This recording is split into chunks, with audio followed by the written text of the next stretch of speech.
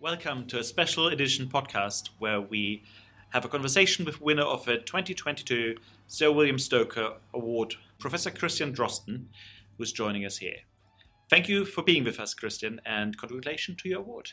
Thank you, and also thanks for having me. So I was wondering if we could get started and if you could give us a short introduction about yourself and what you do.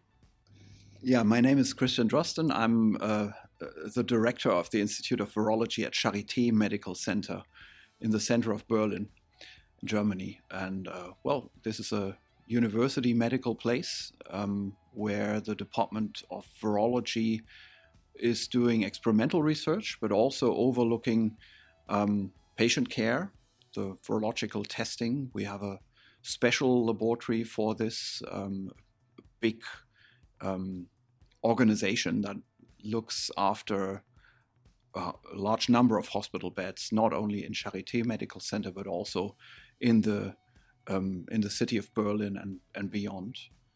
And I'm somehow on two positions there. So one is to be responsible for the diagnostics, and the other is to run a university research institute. Great. So I was wondering how you first became interested in science. I guess I was interested in science as long as I can remember, ever since. But I mean, it became serious when I was somewhat in the middle of my medical studies at university. And by that time, I already had made quite some contact with people treating patients. So I was volunteering and later also working on an intensive care unit and so on. And that was a time when I wouldn't say I became a little bit depressed by seeing the fate of patients and how severe diseases can be and how people die. But somehow I took this back home every time I worked at the hospital. And this was about the time when I got to know my later PhD supervisor or thesis supervisor. And this really opened up for me a perspective into molecular biology. And this was an absolutely fascinating new universe to discover enzymes and so on. So this was really the classical old-style molecular virology teaching, molecular biology, like restriction enzymes and these things.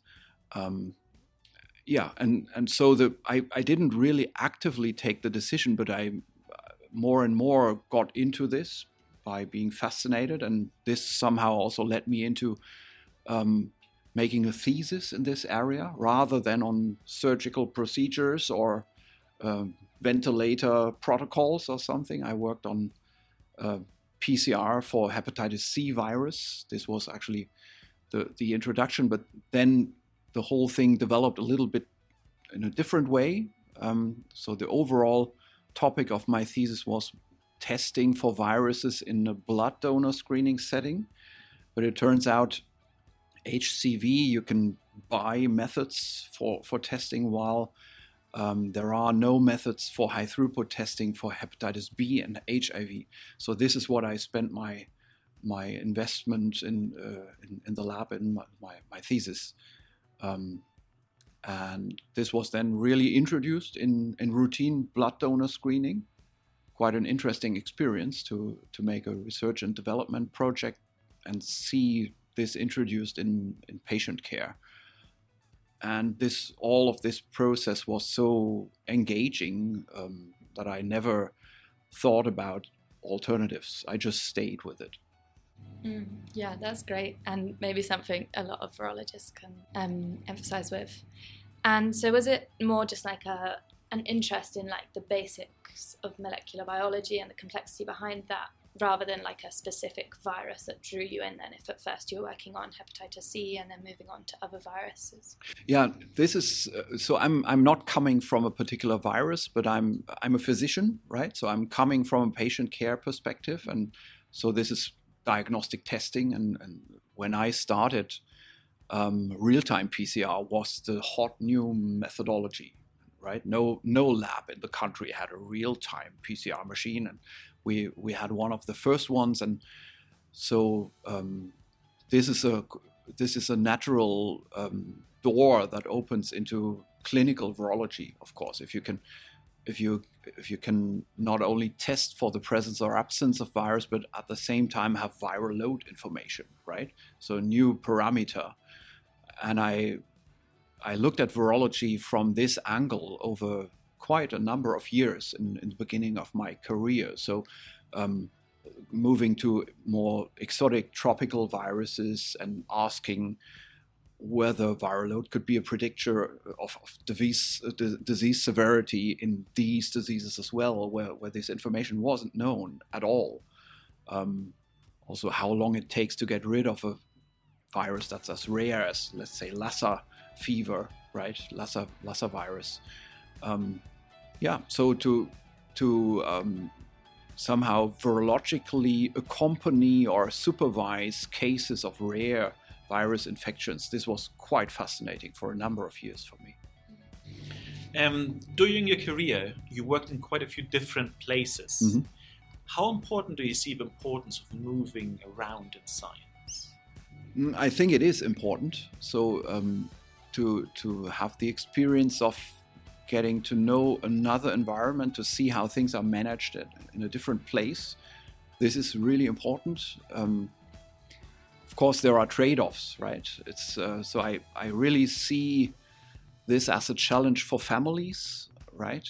So Germany, for instance, is quite a large country, and people moving away from grandparents, then having children and discovering that there is no help with childcare, I think is a real challenge, and something that many societies, including Germany, haven't really found a good response for. So we have this problem of childcare, of let's say, combined careers of men and women.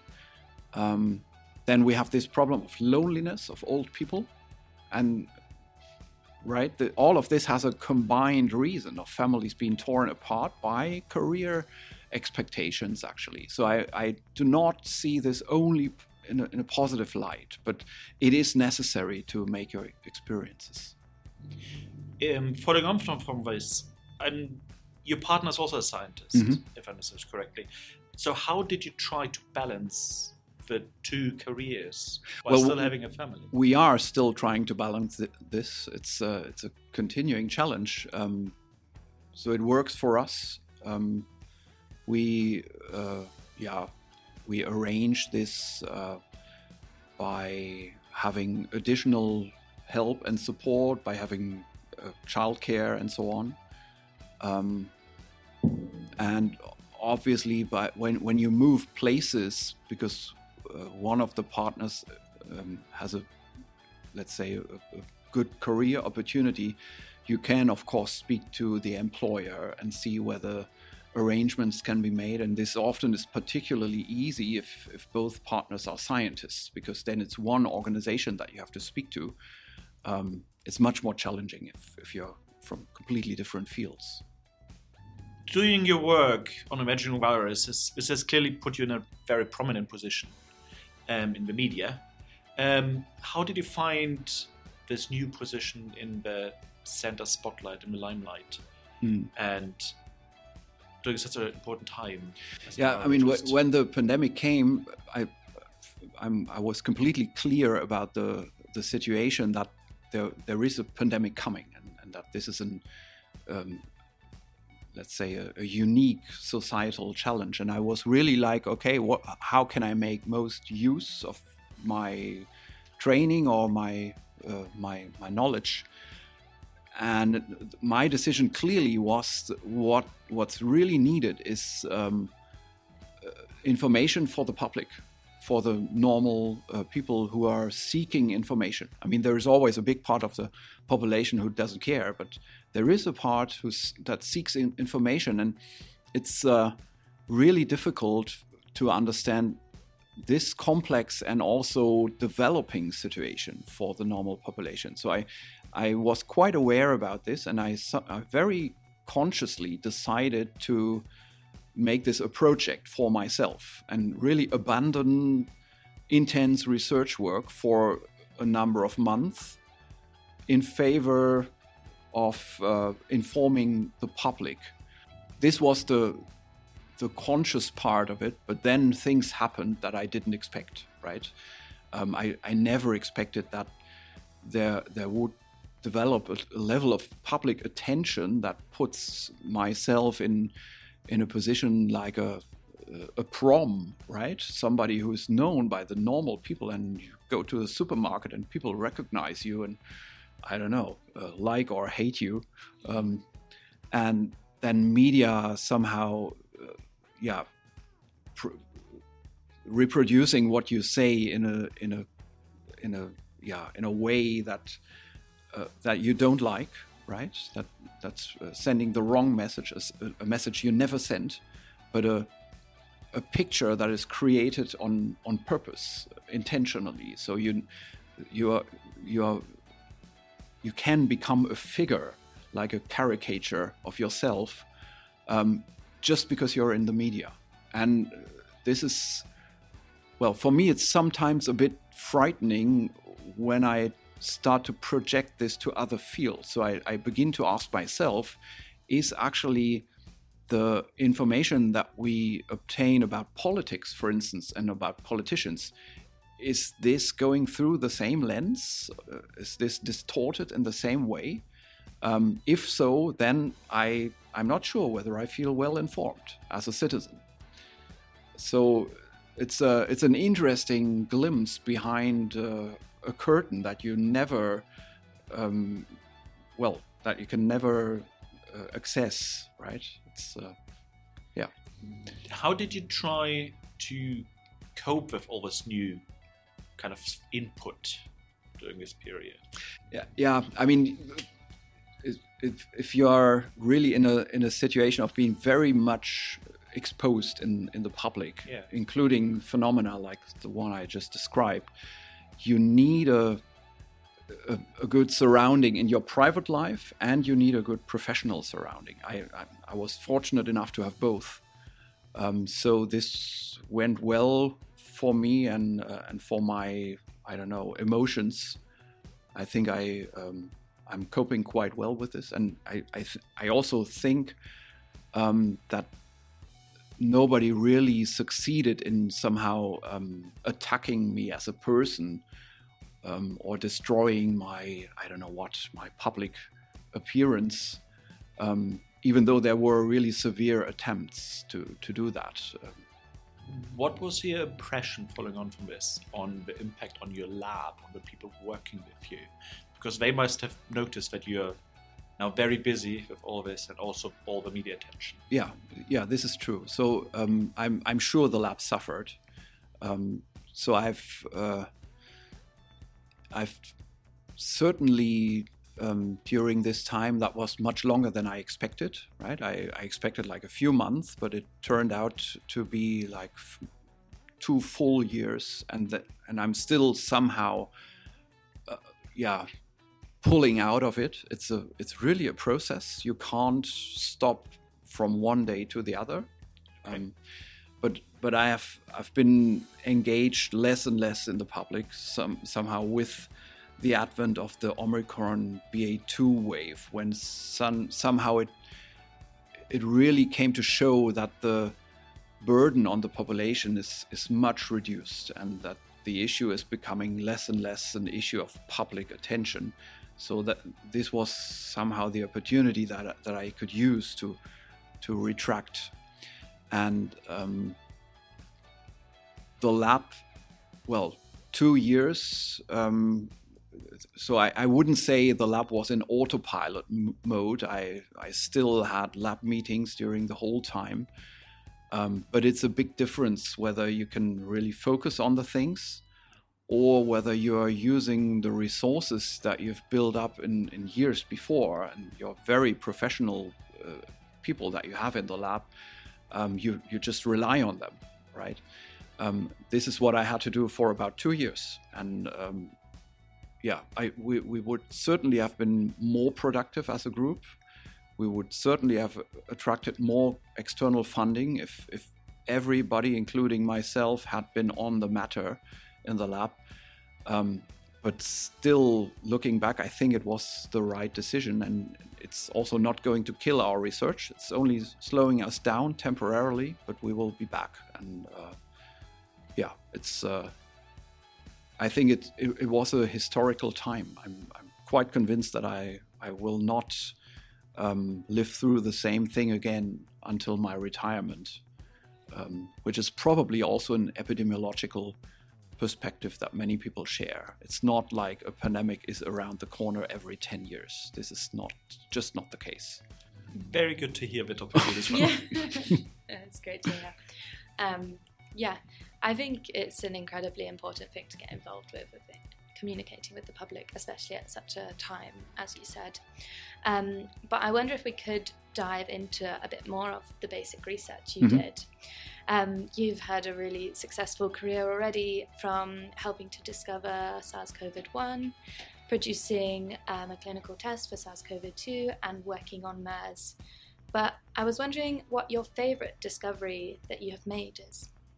Well, I mean, the most important and also favorite thing certainly is the SARS-1 discovery, right? This was so if you say co-discovery, it's three groups internationally: CDC Atlanta, University of Hong Kong, and ourselves, coming to the same conclusion within 1 week, basically. And this was a completely original type of research that still was very much in my original background: clinical virology, old days virus discovery, early days technology, random prime PCR, cutting bands out of the jail, right? Long before the advent of next generation sequencing. That was both fun to do and important. And then, well, the diagnostic tools that came out of it, the application, the distribution of a PCR test via, let's say, early days internet connectivity, and so long before Twitter and anything was invented, working on mailing lists, that was quite fun to do. Yeah, it sounds quite different to how research happens now. So would you mind going a little more into the background of that discovery and why it's important? Well, I mean, this was a coronavirus like the present SARS-2 coronavirus. We don't officially call it SARS-1, but it was SARS-1. And it started off in a very similar way, right? So it was a virus epidemic that spread internationally. So there were cases in Asia, but also in North America and Europe. And the virus fortunately had less capability to be transmitted from human to human. But one has to say that the whole thing was actively suppressed by public health interventions, diagnostic methodology set up in national public health labs and then sub-national public health labs in short time, and case identification, isolation measures, and probably activities that led to the prevention of further human adaptation of the virus. And if that had happened, as we see now with SARS-2, how flexible these viruses are, this might have been a pandemic, might have turned into a pandemic within a few more weeks or months. Yeah, that's really interesting to hear, actually. And so do you think that if the public health measures had been a bit slower, then it could have been a pandemic? Or do you put it down more to the virus? And we learned in your seminar today about the deleterious mutations. Yeah, well, there is certainly a virus component. Mm-hmm. So, yeah, I explained this in the talk today. There was a deletion in the genome early in the human-to-human transmission chain in China. And the virus that left China probably had a deleterious trait, so it was slowed down naturally. But there was also a part of the virus population within China that didn't have this trait. And especially in China, and if you consider Beijing, they did quite effective and aggressive control measures. I remember being in Beijing during the outbreak, and the streets were empty. So this was I wouldn't say a lockdown situation like TV images we have from Wuhan now in spring 2020, but this was quite a public health intervention already. And I guess we could have had a pandemic if this had been going on without any control and intervention for a few weeks or months.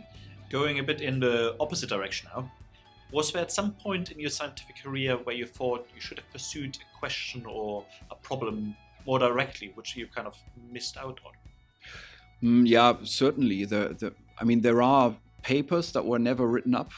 There are even manuscripts that were never submitted.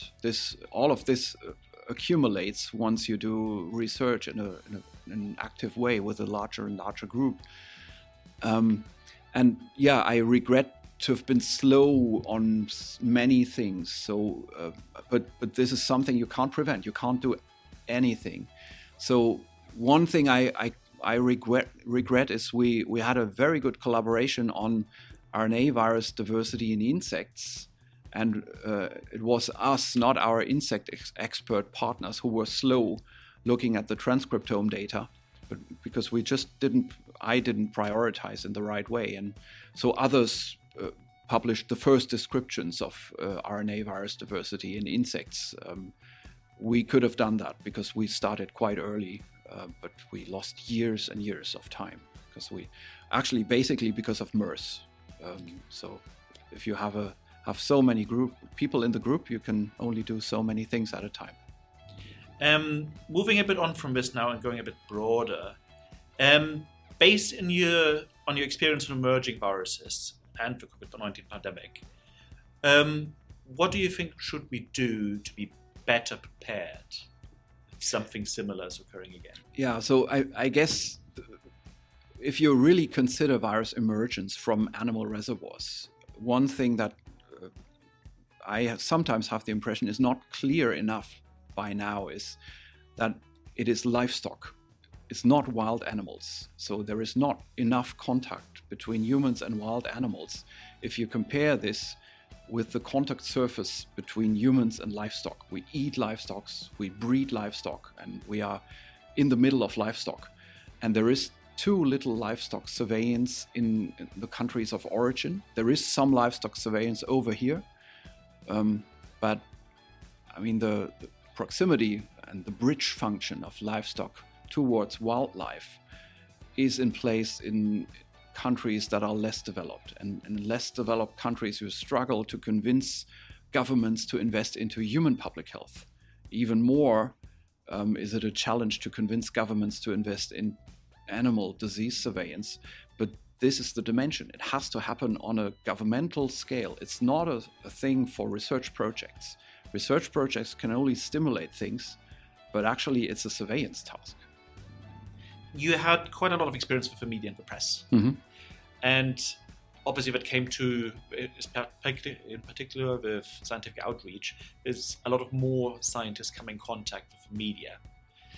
What sort of advice would you give those people who are just starting out on the journey with interaction with the media? Yeah, it's a difficult thing because it might look like I'm very professional with this, but I'm not. I'm also an outsider in the media world, and I think it's not very helpful if I say, okay, you have to be very cautious about what you say and so on, and always think about how things that you say can be scandalized or taken out of context, because this is what media will try to do, because they run a business and their good that they are selling is attention. So that's a thing that we as scientists actually do not know, right? So we are trying to be let's say, accept some things that sometimes also happen in science. Actually, we are trying to be on the spot, and if things take longer and if a message has to be more complex, we are actually proud of having a much more complex message, right? So we are trying to sell the long story and the complete story, and we are proud of, I don't know, if a thing is really complicated, we think we are very clever. We are the most complicated scientists, and this is how science should be, complicated. But this is not at all how public media work. So what they can only sell is a simple story, and translated to science communication, this is a simplified story. And this is actually the biggest challenge in science communication, to strike this balance between making things simple and making things wrong, right? You can be simple down to a certain level, but below this, it starts to become wrong. And the experience is, as long as you stay in this, above this threshold, it is also more difficult for the media to really abuse what you're saying. And what I discover in science communication sometimes is an oversimplification. So a scientist should never use slogans. Never. So it's really like a scientist should not say things like these simple things like, oh, we'll have to live with the virus. Yeah, this is true, but at the wrong time in the public, this is a highly misleading and also irresponsible message that is easy to be sold by some media. And the question is there actually an intention behind this slogan? Why does the scientist use the slogan? Does he, in the end, want to sell a message to become popular?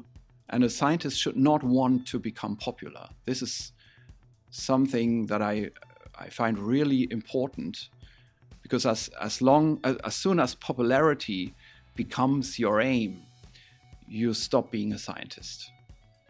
These things do not go together, and it's a tempting offer that the media make.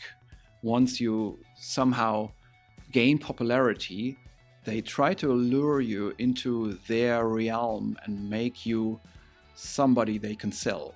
And this you really have to strongly refuse.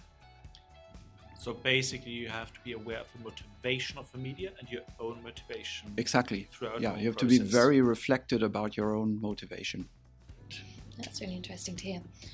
Something I discovered when I was preparing for this podcast was that one outcome of your new sort of popularity as a result of the pandemic was a punk band, ZSK, writing a song about you and your work.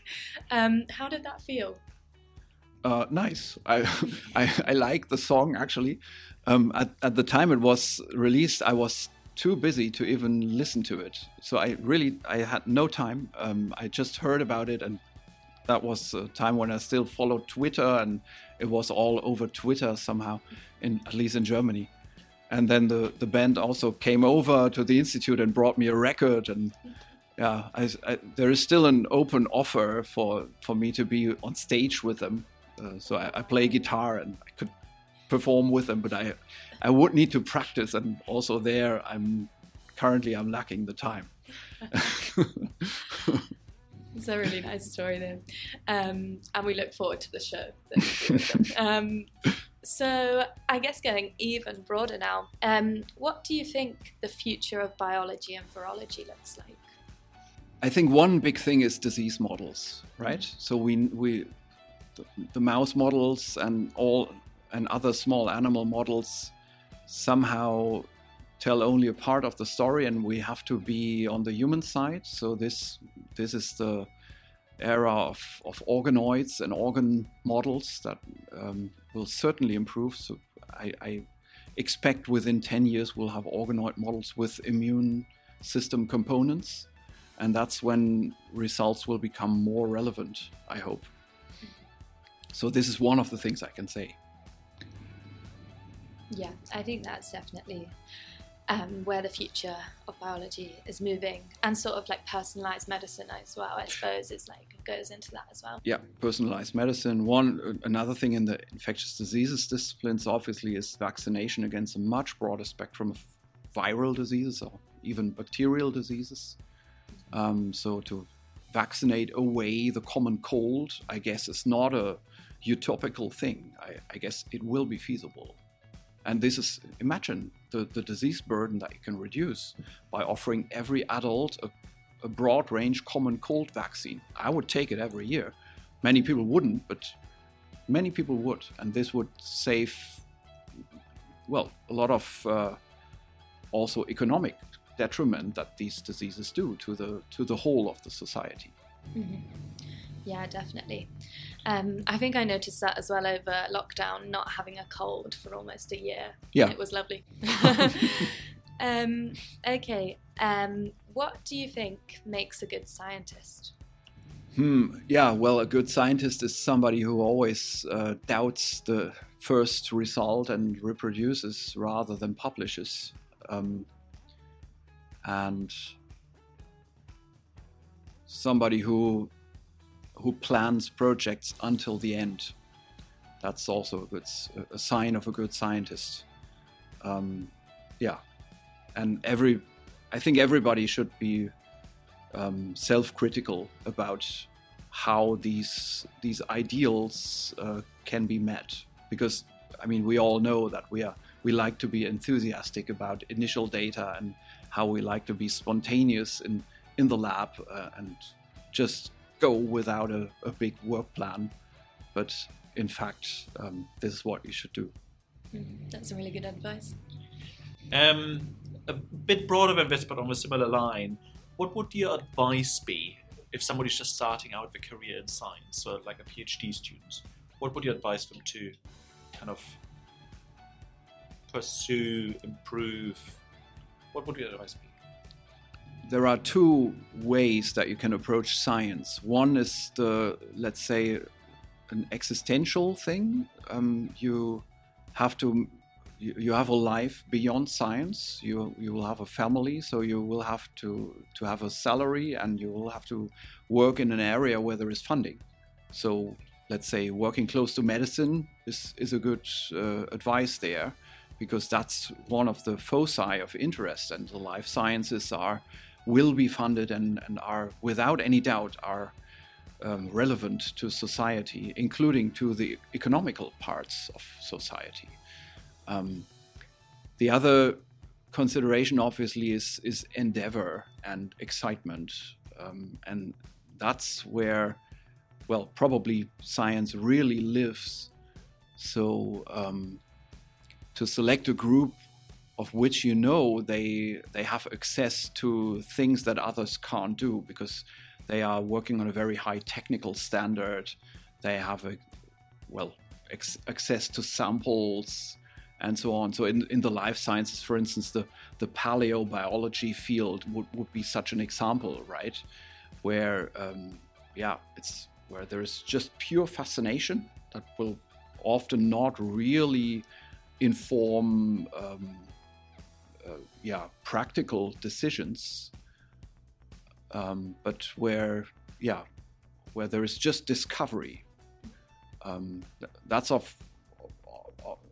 obviously a strong motivation for young people, but it's a gamble, right? So my recommendation to young people would rather be, also out of experience, that you have a life beyond science. And when you're excited about something at age 25, this may not be the same when you're 50.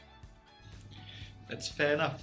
And going along those lines, if you weren't a scientist, what else would you do?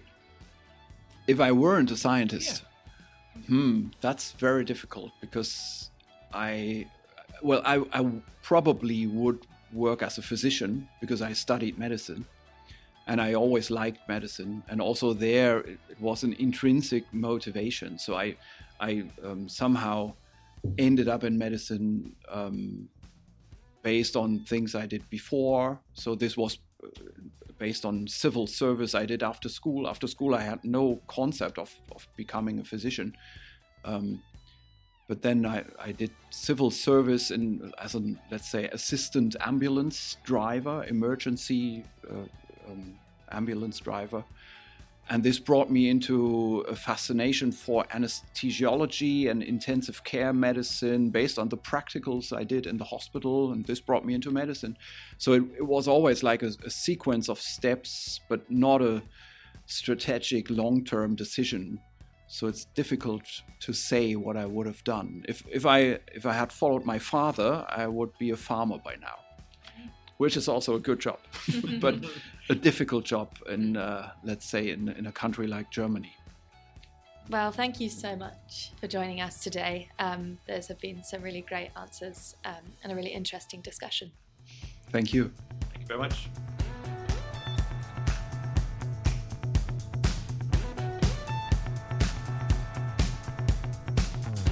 Well, thank you so much for joining us today. Those have been some really great answers and a really interesting discussion. Thank you. Thank you very much. Great. Wait 10 seconds to get Oh, the yeah. background noise. That thing was like loud and quiet and loud and quiet.